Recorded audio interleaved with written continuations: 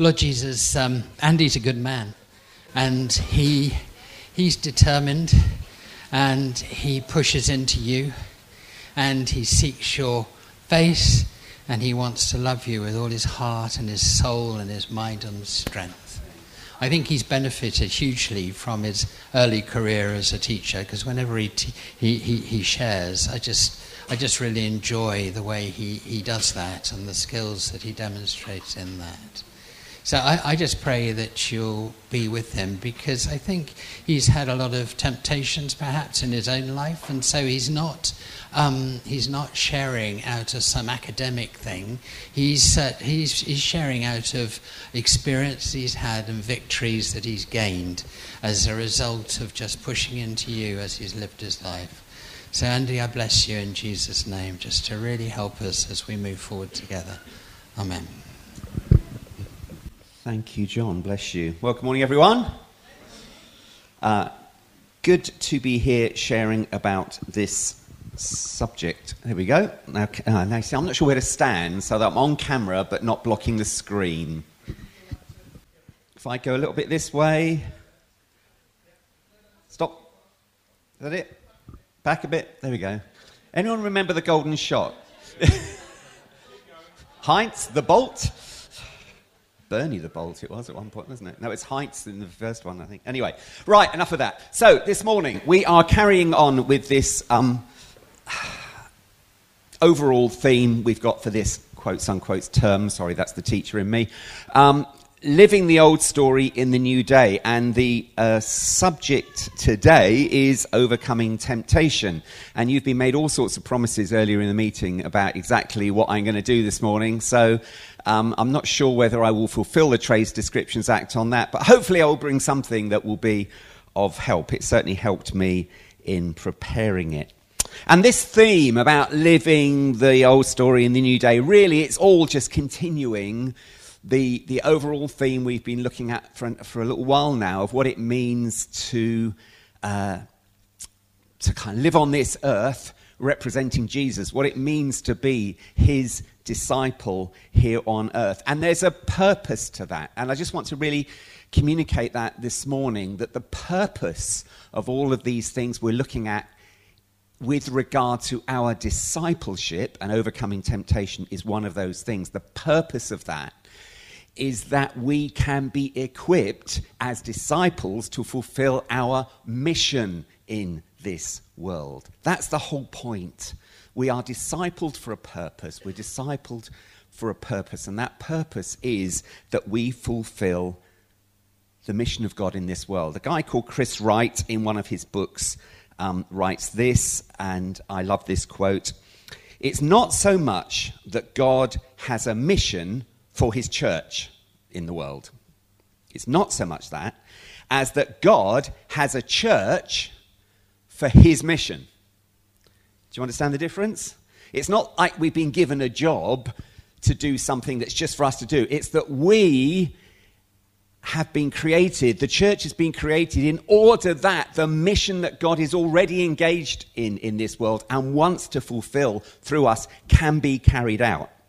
Mission was not made for the church was made for mission, God's mission. And the question is, how can we fulfill that? How can we fulfill that better? How we can live better lives, better as disciples of Jesus in order that that mission can be fulfilled. And where does the subject this morning, overcoming temptation, fit into that? Now, I just want to reassure you this morning, just in case any of you wondered, this morning, even with the title Overcoming Temptation, I'm not going to launch into some puritanical rant akin to, actually it's a myth that the Victorians put covers over the table legs in order not to be excited by lust. But it's a good story, but apparently you might have heard that, but it is actually a myth. It was made up by someone in 1800 and something as a bit of a joke. Or indeed, this Valentine's card I spotted the other week. You always make my heart dance, but dancing is forbidden. So we're not looking at that. what I think we are looking at in the overarching theme of overcoming temptation is this, because this would be my alternative title for this morning: Beware of Identity Theft. Because I believe that in some measure, all temptation is an attempt to steal our identity. All temptation is an attempt at identity theft. And we see that in the verses that we've been looking at this week, if we've been reading through the scheme, because we were looking in Matthew 4. And we'll see in a moment how that worked out for Jesus. But all temptation is an attempt to make us less than the person God has created us to be, and make us less than the person we really want to be, and know that we are. And in my experience, on the occasions I give into temptation, my overall feeling afterwards is, that isn't me. All temptation is an attempt at identity theft. So let's listen to how that worked out for Jesus in the wilderness in Matthew 4. Some of you might have been reading this over and over again this week, but some of you may not have done, so let's listen to it again. So Matthew chapter 4 and verse 1. Then Jesus was led by the Spirit into the wilderness to be tempted there by the devil. We could spend a lot of time unwrapping that, but we're not going to this morning. For 40 days and 40 nights he fasted and became very hungry. During that time, the devil came and said to him, "If you are the Son of God, tell these stones to become loaves of bread." But Jesus told him, "No, the scriptures say people do not live by bread alone, but by every word that comes from the mouth of God." Then the devil took him to the holy city, Jerusalem, to the highest point of the temple, and said, "If you are the Son of God, jump off. For the scriptures say, he will order his angels to protect you, and they will hold you up with their hands so you won't even hurt your foot on a stone." And Jesus responded, "The scriptures also say, you mustn't test the Lord your God." And next the devil took him to the peak of a very high mountain and showed him all the kingdoms of the world and their glory. "I'll give it all to you," he said, "if you'll kneel down and worship me." "Get out of here, Satan," Jesus told him. "For the scriptures say you must worship the Lord your God and serve only him." Then the devil went away for now, and angels came and took care of Jesus. Now, artists through the ages have attempted to depict what was going on there in the wilderness, mostly very graphically, very imaginatively, and I guess I can understand why. I mean, you know, you want a bit of drama in your painting, don't you? And maybe, I mean, I wasn't there. Neither were they, mind you, but I wasn't there. Maybe it was like that. But in the book of Hebrews, and we'll return to this verse right at the end, we read that Jesus was tempted in every respect as we are. Now, I don't know if any of you have experienced what's shown here on the screen. I suspect most of you have not. I haven't. I think if we were tempted in that way, it would probably make life a bit easier in some ways, because there's no question about what's going on if that's happening, is there?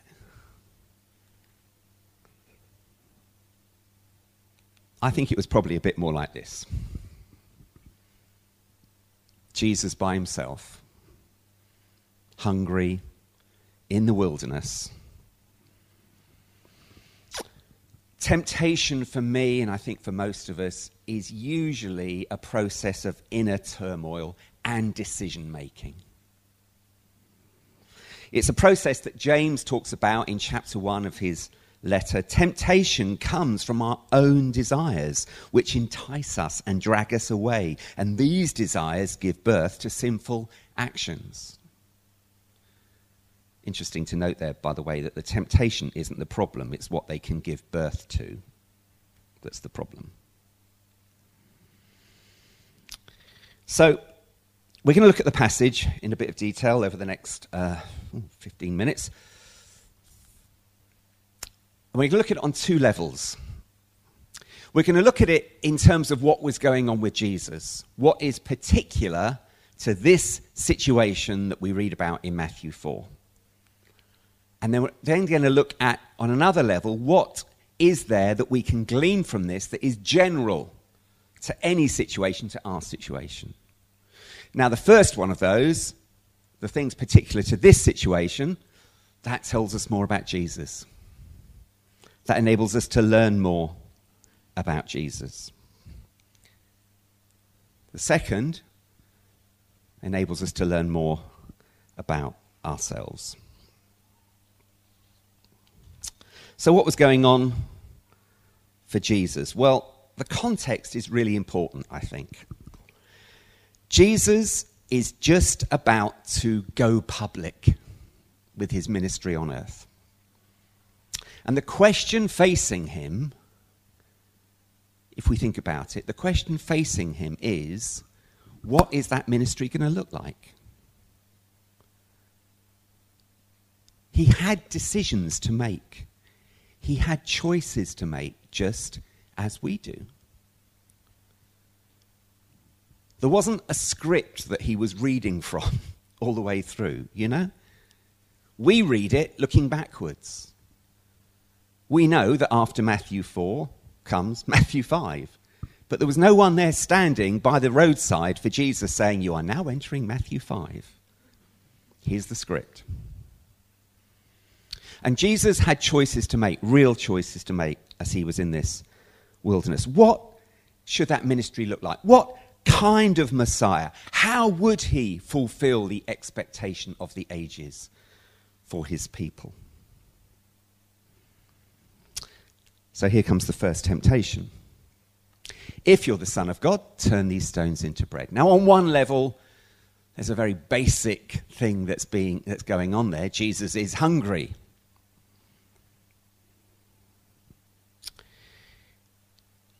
And the tempter, which is actually the Greek word that's being used here, the tempter knows our points of weakness. Temptation comes at our points of weakness, doesn't it? Temptation very rarely comes at our points of strength. Jesus is hungry. This temptation comes after 40 days in the wilderness.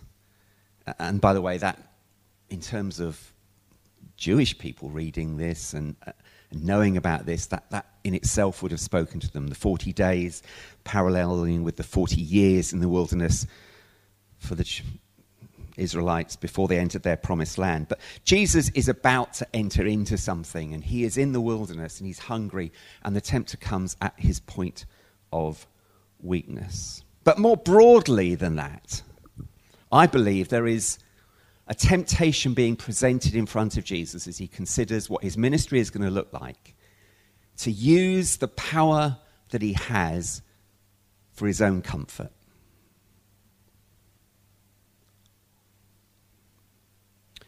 If you think about all that Jesus was able to do in terms of miracles, think about the fact that he did actually miraculously multiply bread and fish.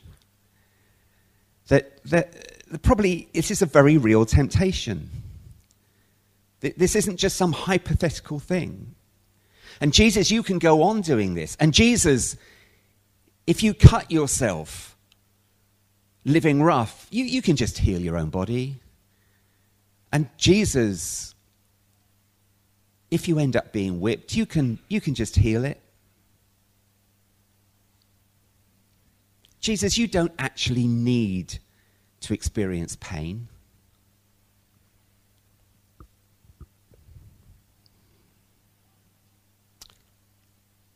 And more generally, because I think this is significant because of how Jesus answers, he's tempted to just be self-reliant. You can do this, Jesus. You don't really need to spend all that time in prayer with the Father. Just get on in your own strength. You'll be fine. And that's where it transfers to us. The temptation in our mission to think, oh, it's all right, we can do this. We're quite good at this now. Temptation for us as a church to think, well, we're pretty good at this now, really. It's all right, it all works. Worship's fantastic. And just very subtly to start relying on ourselves. And more generally in life, just to think that we can just rely on our own gifts and talents. Now, don't get me wrong, I'm a firm believer that our gifts and talents are God-given. God loves us to use them. I'm a great believer in that scene from Chariots of Fire when Eric Liddell is running around the track and you get that thing, when I run, I feel his pleasure.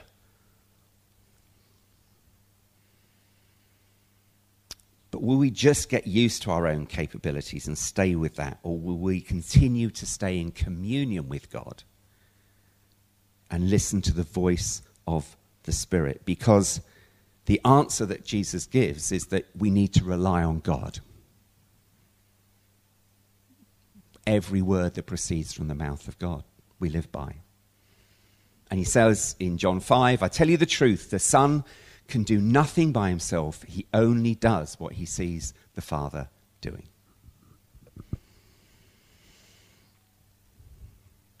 Second temptation. If you're the Son of God, throw yourself down from the highest point of the temple. Now again, I wasn't there. Did he literally get transported to the highest point of the temple? Was that just happening in his head? I tend to think the latter. Either way, here's the temptation. Jesus, you can create a spectacle that everyone will see. You can create a spectacle that everyone will know who you are. Surely that's going to be good, Jesus. Crowds will follow you. Let's let the fireworks off in your ministry. Let's draw a crowd. A ministry that shows all your power and position. But the problem is, at the end of that, you end up with pride and arrogance. And the same applies to us. We can, in life, from time to time, at work, in our families, with our friends even, we can manipulate things so that we end up looking good. We can self-promote. And the end of that is pride and arrogance. And I think that Jesus answered that both there in the wilderness and then in how he carried out his ministry with humility and servanthood. And that fantastic verse from John 13. Jesus knew that the Father had put all things under his power. You see, the temptation again wasn't an empty one. It was true. The Father had put all things under Jesus' power. And maybe jumping off the temple was a real possibility. But Jesus, knowing that, got up from the meal, took off his outer clothing, wrapped a towel round his waist, and began to wash his disciples' feet. Jesus rejects that temptation, chooses a life of humility and servanthood, and he empowers and releases others to perform the miracle. So it's not just him. He's not just keeping all of that to himself. Feet washing is a long way from death-defying leaps from temple roofs. We might be tempted to the spectacular, but maybe this life of discipleship is going to involve a lot more foot washing than roof leaping.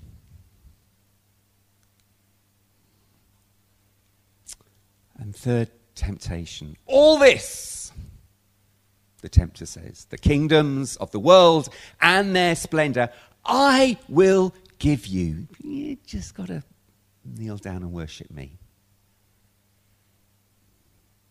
Any blues fans here? It's the scene at the crossroads. Selling your soul in order to be the greatest blues player. If you don't understand any of that, my apologies.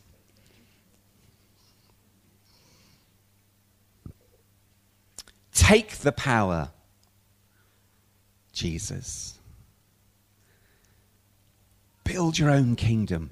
You're going to be a good king. Maybe this is the way forward.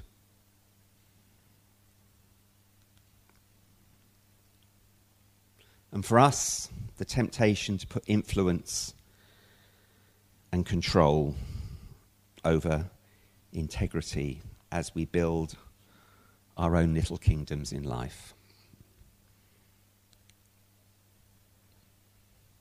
Jesus' answer is no. Worship the Lord your God. Seek his kingdom first.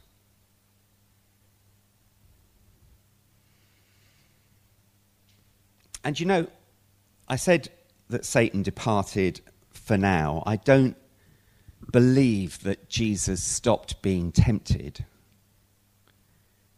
from that point on. And we get little glimpses of that. In John 13, we get the scene where the crowd comes and wants to make Jesus king there and then. All the kingdoms of the world, Jesus, they can be yours right now. And just think of the good you can do. Just, bend the rules a bit every now and again. Jesus rejects that. And then right at the end, with crucifixion looming, even there is this thought in Jesus' head, just as it would be with any of us. Maybe there's another way. But, Father, if you're willing, take this cup from me, yet not my will, but yours be done.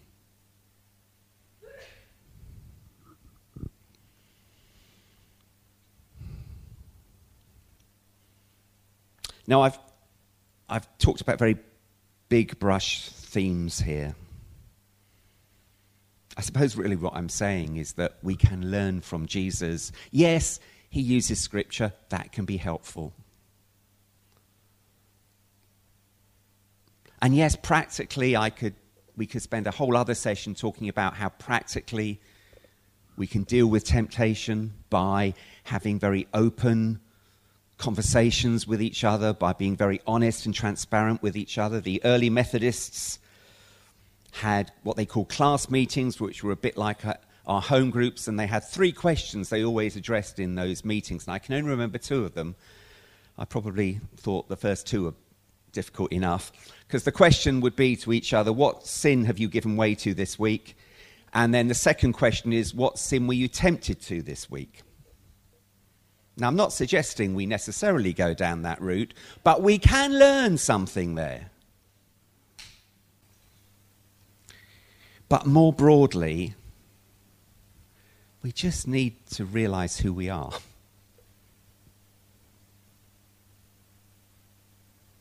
We need to get sorted in our mind, in our spirit, and in our heart. What mission are we on? How are we going to fulfill that mission best? And one final thought.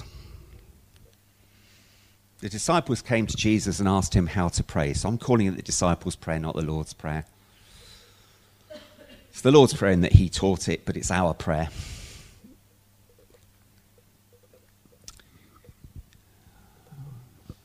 Jesus combats the first temptation by talking about reliance on God. What does it say in the prayer? Give us today our daily bread. Jesus, turn the stones into bread. No, says Jesus, go to God. Give us today our daily bread. Daily. Not monthly or yearly. Daily. Daily communion. Jesus combats the second temptation, living a life of humility and servanthood. Humility, forgive us our debts, acknowledging that we haven't got it all together. And compassion to others, as we've forgiven our debtors. And Jesus combats the third temptation by saying, no, we need to seek God's kingdom first. Your kingdom come, your will be done. Maybe we should be praying these things. That's a way of overcoming temptation.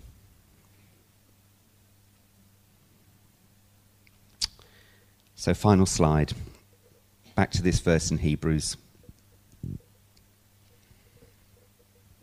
For we do not have a high priest who is unable to empathize with our weakness, but we have one who has been tempted in every way, just as we are, yet he did not sin.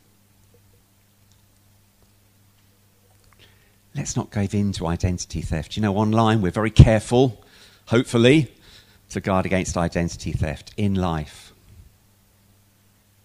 Let's guard against identity theft.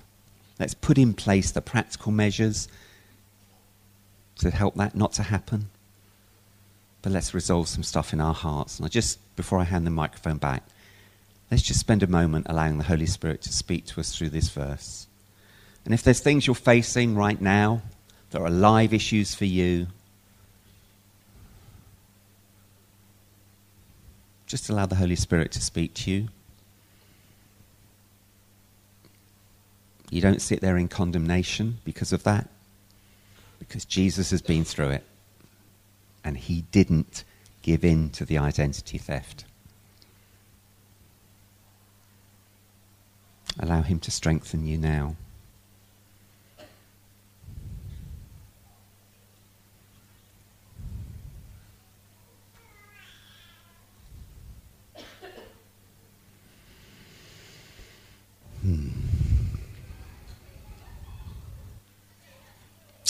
Amen.